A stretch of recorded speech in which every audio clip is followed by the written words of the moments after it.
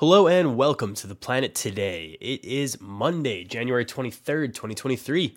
Here on TPT, we cover the latest in climate change, wildlife conservation, renewable energy, and environmental policy every single Friday with bonus interviews on Monday and a shorter episode on the first Monday of each month. I'm your host, Matt Norton, here by myself today because we are about to air my interview with Graham Hill of the Carbonauts. Before we get into things, here's a quick note from one of our sponsors. This episode is brought to you by KitCaster. KitCaster books you on top podcasts. How do funded startup founders attract prospects and talent? Podcast interviews. How do entrepreneurs with exits find new deals? Podcast interviews. How do C-suite execs differentiate in crowded markets? Podcast interviews. KitCaster books you on top podcasts. Click the link in the show notes for a special offer. Celebrate good conversation.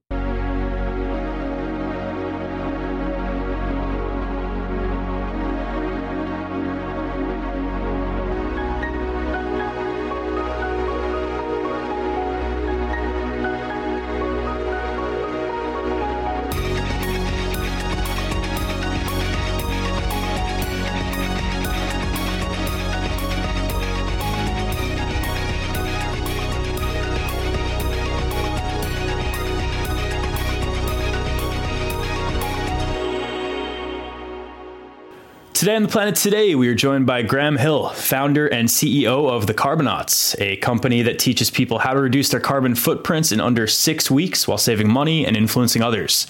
They believe if we can get 3.5% of the world's population to live compelling, low-footprint lives, a tipping point will be reached and governments and companies will pave the way for the rest of society to quickly transition to a sustainable way of life. Graham Hill, welcome to the planet today. Thank you for having me. Excited to be here. Excited to get to know you a little better, and I'm sure the listeners are excited as well. So let's start this one from the beginning. What first got you interested in the environment and sustainability?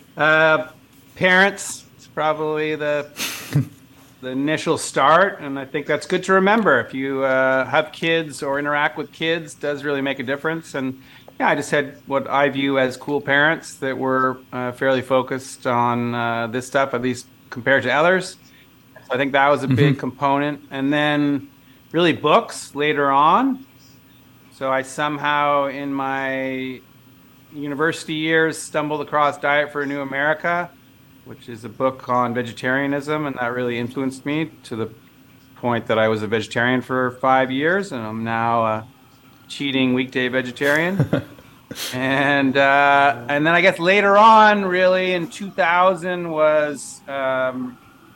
couple things there. One was Natural Capitalism, a book by Paul Hawken and Hunter and Amory Lovins. I think that really inspired me. And then an organization called The Natural Step, which is around, I think, to this day. So those were probably the main things that inspired me. Yeah, thanks. I wonder how many people heard you first start talking and saying your parents and were thinking, oh yeah, me too, because some people get into it in spite of their parents, but no, sounds like you had the healthy route. Yeah, some people rebel against, for sure, and that's a perfectly valid way to go as well. But no, mine were, yeah, at least I came around. I don't know. Yeah, and they sound like really impactful books. So I don't know. Anytime somebody comes on and name drops a couple books, I'm always like, all right, let's add those to the list. It's old. Obviously, Natural Capitalism came out in 2000. And Diet for New America, a long time before that, was 87. Wow, for that one. So that was pretty early. But yeah, I think books are very powerful. Very powerful. So yeah. Yeah, definitely agree there. Yeah. So what led you to take that interest that you have in this field and start the Carbonauts? And I guess what is your team doing to fight climate change? So I've had a long career at this point, which is amazing to say, but I had built an internet company in '95, had some success with that, and that's what gave me the opportunity to be really choosy about what I did with my life. And so I've been doing environmental stuff since 2000, worked on a plant-based air filter, and then in 2004, finally pressed the trigger on an idea I had had since 2000, which was to build a green website. And so I built treehugger.com in 2004, which is you can't sort of tell now, and because you don't have the context, but it was really revolutionary. And so it's the biggest green site on the web for a number of years there, and still going strong. Many billions of page views later, and yeah, great site. So I had sort of a long history, and then I did a bunch of small living throughout the 2010s, I guess. Cover of Dwell for one of my transforming apartments. I have a TED Talk on the topic. So have been at this for quite a while, but 4 years ago or so, I realized that the small living stuff wasn't for me. I didn't want to be a real estate developer, and just wasn't a good fit. And so I sort of went back to something much closer to Tree Hugger, and that was the Carbonauts. And so the big difference between then and 2004 was that back in 2004, it was about mainstreaming green, about it, getting more awareness out there. That was a valid thing to be pursuing. We've got awareness now. Awareness is really high, and that's great. And climate doesn't care about awareness. Climate does not care about our feelings. It just doesn't. And so ultimately, at some point, you got to start to take action. And that's what climate cares about. It's a bit of a physics question. And so it is about the things that we are doing. And so I became obsessed with the idea of, or the challenge really, of how do you move people from awareness to action? How do you get people to actually do the things? You can't come up with great solutions if people don't take them up. And if people do take them up, that's the way you get volume, and you build the social norms. So pricing comes down, and more people take the solutions up. And so action's really important. And so got into the very difficult game of behavior change, and love it. We're pretty good at it so far. And so the Carbonauts went left and right, zigzagged a little bit, but basically came to focus on businesses. So we're mostly B2B. We work for an amazing set of clients. Very fortunately, Amazon, AT&T, Toyota, Chanel, Warner Brothers Discovery, Netflix, etc. And they look at us mostly in terms of employee engagement. So we help them on their ESG. Oh, cool. Also HR goals. And the way that we do that is we teach live, cameras on, highly interactive workshops on sustainability, and largely about educating people, but really about getting them to take action, getting them to change their identities somewhat, and really change their cultures. So we've got a very long way to go in a short period of time. Luckily, many of these companies have really big, aggressive sustainability goals, but culture eats strategy. You got to get people rowing in the same direction. You got to get everyone on board if we're going to move a long way in a short period of time. And so we help companies move their cultures to cultures of sustainability. We do work on the company itself in terms of sort of what you can do sustainably there. But our big sort of sleight of hand is to get people engaged. We have them focus on their homes. So for most people, home is number one. And so we lead them through these workshops. We get them focused on their home. And by doing that, it's easy to get them enthusiastic and really engaged and climate literate. And of course, all the stuff that they learn applies back to the company itself. So we run all sorts of workshops for a great set of clients, focused on getting people climate literate and taking action. It's so interesting, right? Because the first step is that climate literacy. You're not going to be able to take on this new challenge without understanding what it is and why it's important, and really ultimately why we need to care, because it's not a problem that cares about whether or not we care. Like you said, it's going to keep changing day after day after day until we as a society create that greater change to get us back on the right track. Yeah, I would actually, interestingly, I differ a little at this point, in that I don't even think you really truly need to understand. I think it's social norms is what's really important, and it's really about what the people around you are doing. And so you don't even need to understand it. And that's has been, and very terrifyingly has been illustrated in the past number of years as we move to a post-fact-based society. Yeah. It doesn't really matter what the facts are. What matters is your tribe and what your tribe are doing. So yeah, we of course educate and we work on that basis, but I would say what's really important is the building of the social norms around this stuff. People's behavior depend on the people around them, and even if they don't necessarily fully comprehend everything. Yeah, that's a really good point. And it kind of reminds me of something that I forget who, it might have been one of my professors in grad school talking about just the greater societal impacts of climate change. And they were saying, it's hardly even a science problem anymore. We know the science. It's decided. At this point, climate change is a marketing problem. Yep. And it just kind of blew my mind because here I am trying to focus on environmental policy. And I was like, wow, that makes so much sense. Well, I think you're right to be focused on environmental policy as one of the many. Sure. Got to be doing all sorts of things. And we absolutely need policy. But yeah, this is mostly just sort of getting people on board. Yeah. Whether you're in government or business or in your home life. So how would you say the modern environmental movement is doing in this current fight we have going on against climate change? Pretty crap. Yep. It's the short of it. And I count myself in there, and yeah, we're learning. It's a very, very difficult problem. Sure. It's long term, it's invisible. Your efforts can seem like a drop in the bucket, so it's really, really tricky. And yeah, we haven't done a great job. We've known about this for a long time, and if we could have done a good job, we wouldn't be in the nightmare that we are. So yeah, pretty bad job, and also understandable. We're learning about how humans work. Period, and yeah, it's a very difficult problem. So, and I've been part of that. So, I haven't, I have been at it for a long time, and I also haven't done a great job. So I'm not trying to point fingers at anyone.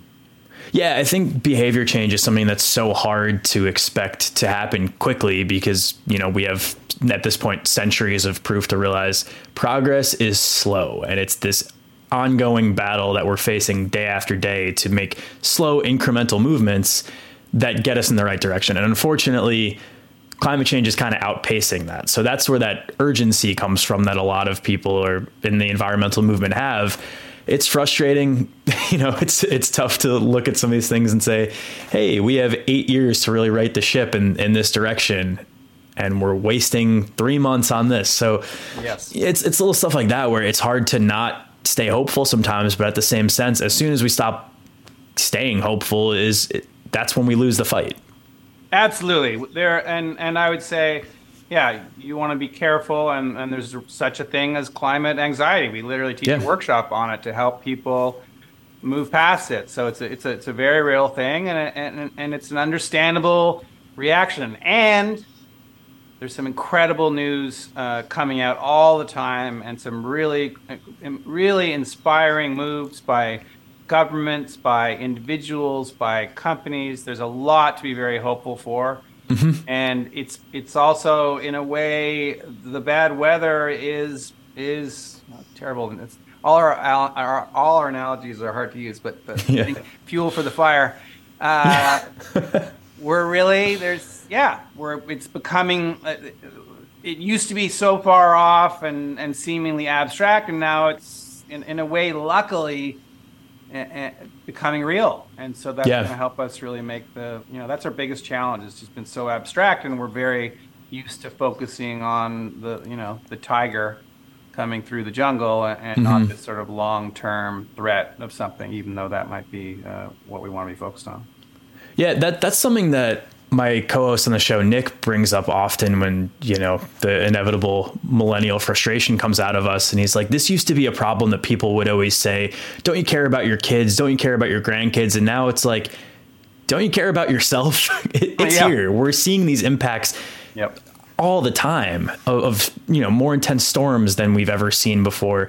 And still, to have some people who don't believe in it, it's like at what point do we say, do you not believe in gravity? Like it's scientific fact at this point. And I think leading workshops like you're doing to get people either more climate literate or just impacting societal shifts, that's a huge step in the right direction. Yeah, I think it's really important, and I think we we just need to get everybody moving and doing things. And it's for a long time, people are always like, "Well, what are we going to do about the deniers? We got to." And I used to say, not deniers. We got to be focused on the choir because it was clear. Like a lot of people can feel like they're doing something, but when you really ask them about it, you realize not much is happening. And I think it's even worse. It's even worse than that. It's like a portion really a portion of the choir that's doing much. So yeah, we got to get. I don't think we need to be worried about the climate deniers. I need to be focused on our supporting change agents and just getting your everyday person who cares about this stuff to just start doing the thing. Might be signing up for renewable energy from your utility, something that takes 10 minutes to do. Yeah, it kind of just reminds me of, I forget how many years it was here in New York, but I remember being actually very young when you couldn't smoke in restaurants anymore. And I feel like that's something where for our parents' generation, they're thinking that would never fly here. People smoke in restaurants and bars all the time. And all of a sudden it gets banned and it's like society just naturally kind of follows it. And now after however long, it's such an odd thought to think of smoking in a bar. Yes. And the same with renewable energy. Hopefully in 10 years, it's going to be weird to think of people who aren't opting into renewable energy, who aren't getting at least a good portion of their home from solar and wind in some local part of their electric grid. So the societal shift is exciting, and hopefully it happens quicker in the next couple of years with passages of a lot of different local and federal laws. But yeah, it's an exciting time to be fighting climate change. And that's, for me, what kind of outweighs that climate anxiety that is hard not to feel sometimes. 100% with you. And it's incredible. The smoking reference is just such a good one. You literally, like, you're saying that, and I'm thinking like, oh yeah, we used to do that. That's so crazy. And it's really not that long ago. So, and I think the interesting kernel in that is just that we intuitively know what makes sense. And yet somehow we look past that in terms of smoking. Like we knew for decades it was terrible for us, and yet people could smoke inside in restaurants. It's so crazy. And we'll see example after example of that. And I think as a person who's a weekday vegetarian, still eats some meat. I think an example of that, not to get everyone sort of freaked out, but I do think we will look back in less than 20 years and really be like, we were eating animals? Like this much? It's like 90 billion of them a year, mostly living in torturous. I mean, it's just, I think that's one of the ones we'll look back about, but we did? Yeah. Seems crazy. And, I'll probably eat some for dinner tonight. Yeah. Nobody's perfect, right? I had some for lunch, so hand up that one. That one's on me as well. So what are some ways that our listeners at home can lower their own environmental footprints? Great question. And I would say we tend to focus on what we call the big six. And these are the 6 most impactful things for most people. But it does, any true answer probably to any question that you ask on this podcast it depends. Yeah, there's a lot of nuance in this whole movement. It's a nuanced world, and we need to understand that nuance is important, and all the parameters do matter. But in general, the big 6 are switch to renewable energy. And all of these are in the context of what you're able to do. Some people, things are close to the wire. They don't have the money. Some of this stuff costs money or requires investment, even though it's a fantastic investment to make. So if you can, switch to renewable energy. You can switch via your utility. You can get on community solar sometimes, which will actually save you money while going green. Get solar panels if you're lucky to own your own home, which may make you maybe a great investment over time. So renewable energy. If you drive, try to reduce miles driven and electrify as many of them as possible. So try to get yourself into an EV, which, by the way, if you don't need a lot of range on a daily, a secondhand EV can make a lot of financial sense. So that's drive electric. Food related things. So move to a plant-rich diet. Vegans, awesome. But vegetarian, also great. And partially vegetarian, also great. Whatever you can do, move away from beef and lamb as much as possible, and move to a more of a plant-rich diet. Reduce food waste. Food waste turns out has actually really big impacts. That can be a great way to save yourself some money.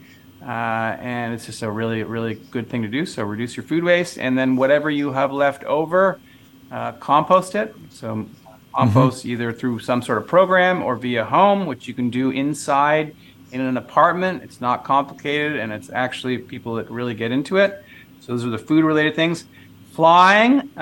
Some people only don't fly or fly very little. For those that do more than that, flying has tremendous impact. So we share a lot of tips and tricks as to how you can reduce that, like stacking trips together, for example, or going less often but staying longer. You can also sign up. You can buy flights that are greener. And so flying is something to look at. Offsets, if you can afford it, buying as many as you can of the high quality ones, such as refrigerant destruction or methane capture.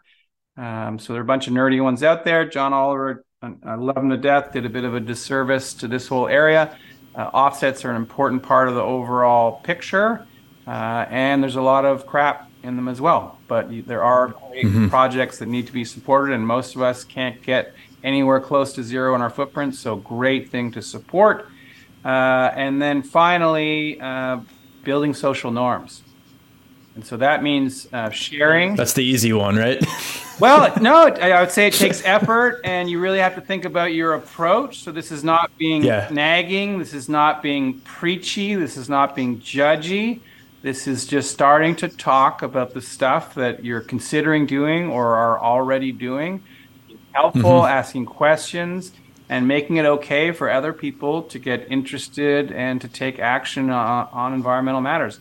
Often you don't know what other people are doing it, and the more it feels like a lot of us are doing it, the more the whole world will change. So social norms is that's why it's part of the Big Six.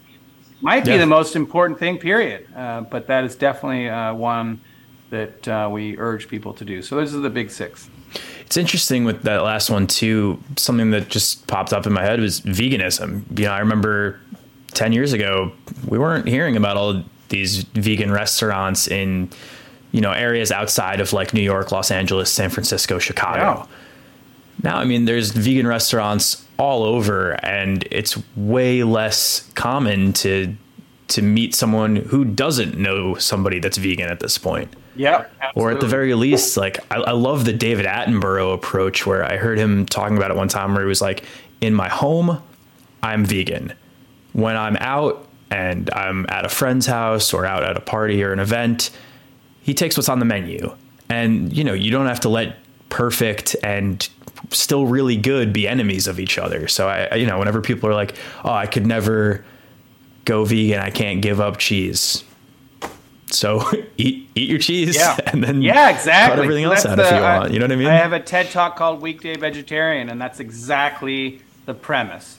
And the idea is don't let perfect be the enemy of the good. A lot of people aren't ready to have their last hamburger, their last chicken wings, their last steak, and so they don't do anything, and that's not a great answer. So if you can eat half as much meat, if the world ate half as much meat, it would be like half of the world was vegetarian. I find the former a lot easier to imagine than the latter. Yeah, that's a really good way to look at it. So don't let perfect be the enemy of the good. So it could be you're vegan before 6. It could be your meatless Mondays. It could be your weekday vegetarian. It could be we go through a whole bunch of names for them. Fish and fowl, or street meat, or vampire. As in you don't eat it until at night or whatever. Gotcha. That's cool. So I want to switch gears a little bit back towards lowering emissions intense lifestyles and talk more about some of the world's wealthiest people and the emissions intense lifestyles that they live. So what are some of the ways you feel that we, as the listeners of this podcast, can influence that? Because I think that's that top part of the approach, that you do get a lot of people who say, why should I care about my own environmental footprint when you have so-and-so who's generating all of these emissions with their private jet flights all the time? And it's a valid question, but what is your response to that sort of approach? Well, I think this is a big challenge with humans, period, and with this area of the world also. Humans love to blame and point fingers and just make it someone else's thing. Yep. I think you want to start any moral question with yourself. And so I think that's really important. And yeah, this is often played out between business and government and personal, like should it be personal change or corporate change or government, and everyone just wants the other people to do it. And the reality is we got to get all hands on deck. Everyone plays a part. And I think the way I would look at it, some rich people are not there yet. And so, and they do have outsized footprints. And the way to have them change is social norms. As we make it less and less cool. I mean, you can see it happening. One of the Jenners or Kenners or whatever they're called that took some private jet for like a 15-minute, and everyone got upset about it. And people were pissed. Yeah, that's an illustration of social norms at work. And so by just working on your own stuff and then talking about it in a cool, non-judgy way, I think that's a great way to. You don't want to ostracize those rich people either. You want to bring them. You want to bring them in, and wherever you are, and basically, from the sounds of it, on a per ton basis, we probably have to fairly divvy up the emissions for the planet. You got to be around 2 tons. That's a very low number. Americans are at 16-ish. Yeah. Okay. So you may not, a super rich person might be at 80, but you might be at 16, or maybe you're doing a pretty good job and you're at 10 or something if you live in the U.S. Even if you live in places that are much more eco-oriented, like Europe, that might be at 5 or 6, you're still way above that low number of 2. Yeah. So all of us have something to do, and while it's tempting to point upwards, there is probably someone behind us that could be pointing at us. And so it's do as much as you can, be supportive, and let's build the social norms so that we can all get to the 2 tons, which is going to require government and corporations and a lot of innovation and some personal change. Yeah, that's a really good point, and actually kind of segues nicely into my last question. So I feel like that's very much hinting at the puzzle piece analogy, where there are so many individual pieces in this puzzle of lowering global emissions that just because some people might have the bigger puzzle piece doesn't mean that the smaller ones don't matter as much. So another puzzle piece to look at is, how can businesses, governments, startups, NGOs, whatever we want to throw out there, how can basically all of us work together to address that climate crisis? So I think a common theme you'll hear from me is stop pointing fingers and focus on yourselves. I think that's the big one. We're all complicit in this. And then I think probably let the other areas know what would be helpful for your area. So if you're business, you might let government know what kind of regulation or incentives or whatever would be helpful. And then probably also turn around, ask what might be helpful to them, so we can just get good cooperation across. So we're all in this together, and we need to all support each other in getting where we need to go. So the reality of this is, I think in general, we need a lot more intellectual honesty. And the reality of this is we can point fingers at big oil and at big lumber and all this, but show me a person who hasn't lived in a wood house and hasn't used plastic or driven in automobiles, and it's just we're all complicit in this. Yeah. We need to help those companies transition. They're composed of lots of people who need jobs, and we might have easily worked in these companies if we had different situations. And so it's not, yeah. Let's all be intellectually honest about how much we've gained from these various systems, and help people transition, and yeah, just be supportive to business, be supportive to government, be supportive to the individuals, to help us all get where we need to go. Absolutely love that. So, Graham, first off, thank you so much for your time. This was great. I really, really enjoyed getting to know you, getting to learn more about what you and your team are doing. So, if people want to keep up with you or keep up with the Carbonauts, where is the best place to do that? Thank you. It's been fun talking to you. So we're pretty stealth, but our website, which has a newsletter, is thecarbonauts.com. Or if you just search the plural of Carbonauts, that's us. On the sort of personal level, I mean, what we're looking for are evolved companies, generally larger ones, that are interested in our services. We're here to help you on your ESG and HR goals, and help you move your cultures, which needs to happen if you're going to get to where you want to go. And so, that's largely what we're looking for. So feel free to reach out to me, Graham, at thecarbonauts.com, or slide by thecarbonauts.com, our website, and grab a newsletter, or drop us a line. Awesome. I will link that in the show notes. I'll link your TED Talk as well. And before we let you go, we end every interview with 3 fun rapid fire questions. Ready for them? Making me nervous. Number 1, what is your favorite animal? I have some strange connection with the humpback whale. Spent a lot of time in Maui and been around them a lot, and I don't know, they're important to me. Humpback. Awesome. Number 2, what is something that you do to be more sustainable in your own life?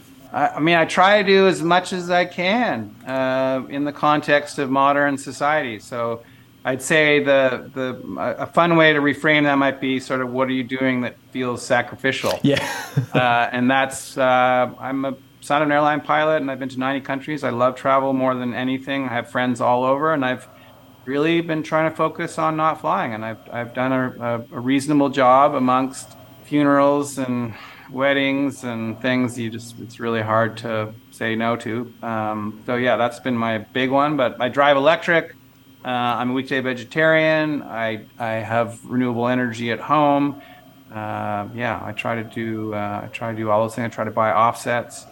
And I certainly, and I put I focused on it for the last 22 years. got your hands in everything. And put great money I've been lucky to make money, but I put money at risk. And Carbonauts is, we're not there yet, but I'm trying to do my best, and appreciate anyone doing whatever large or small part they can as well. We really need it. Yeah, it all adds up. Last question. What is one environmental topic you think my listeners should be more aware of after hearing from you today? So I think most people get flying, but flying has huge impacts. And I think I think people get renewable energy, but I don't think people understand how easy it is and how impactful it is. So I'm cheating and giving you 2 things. But I mean, you literally in the US can sign up for renewable energy via online or website in about 10 minutes. It does cost a little bit more in general, unless you get community solar, in which case you're going to save money. But it makes a really big difference, like often 10 tons for a household. Like it's powerful. And we really want to send a message to corporations and the government and other individuals that we really care about renewable energy. That is huge. That is going to be worth hundreds and hundreds of years of you focusing on being a great recycler. Just switch to renewable energy. Awesome. Absolutely. Thanks again, Graham. Really appreciate your time today. It was great talking to you. That was fun. All right. That is it for today's show. Thanks again to Graham for his time today. Make sure to hit the link in your show notes to learn more about the Carbonauts. Nick and I will be back on Friday for some quick hits to send you into your weekend. But until then, make sure to follow along on our socials at Planet Today Pod for more TPT. For the Planet Today, I am Matt Norden. See you on Friday.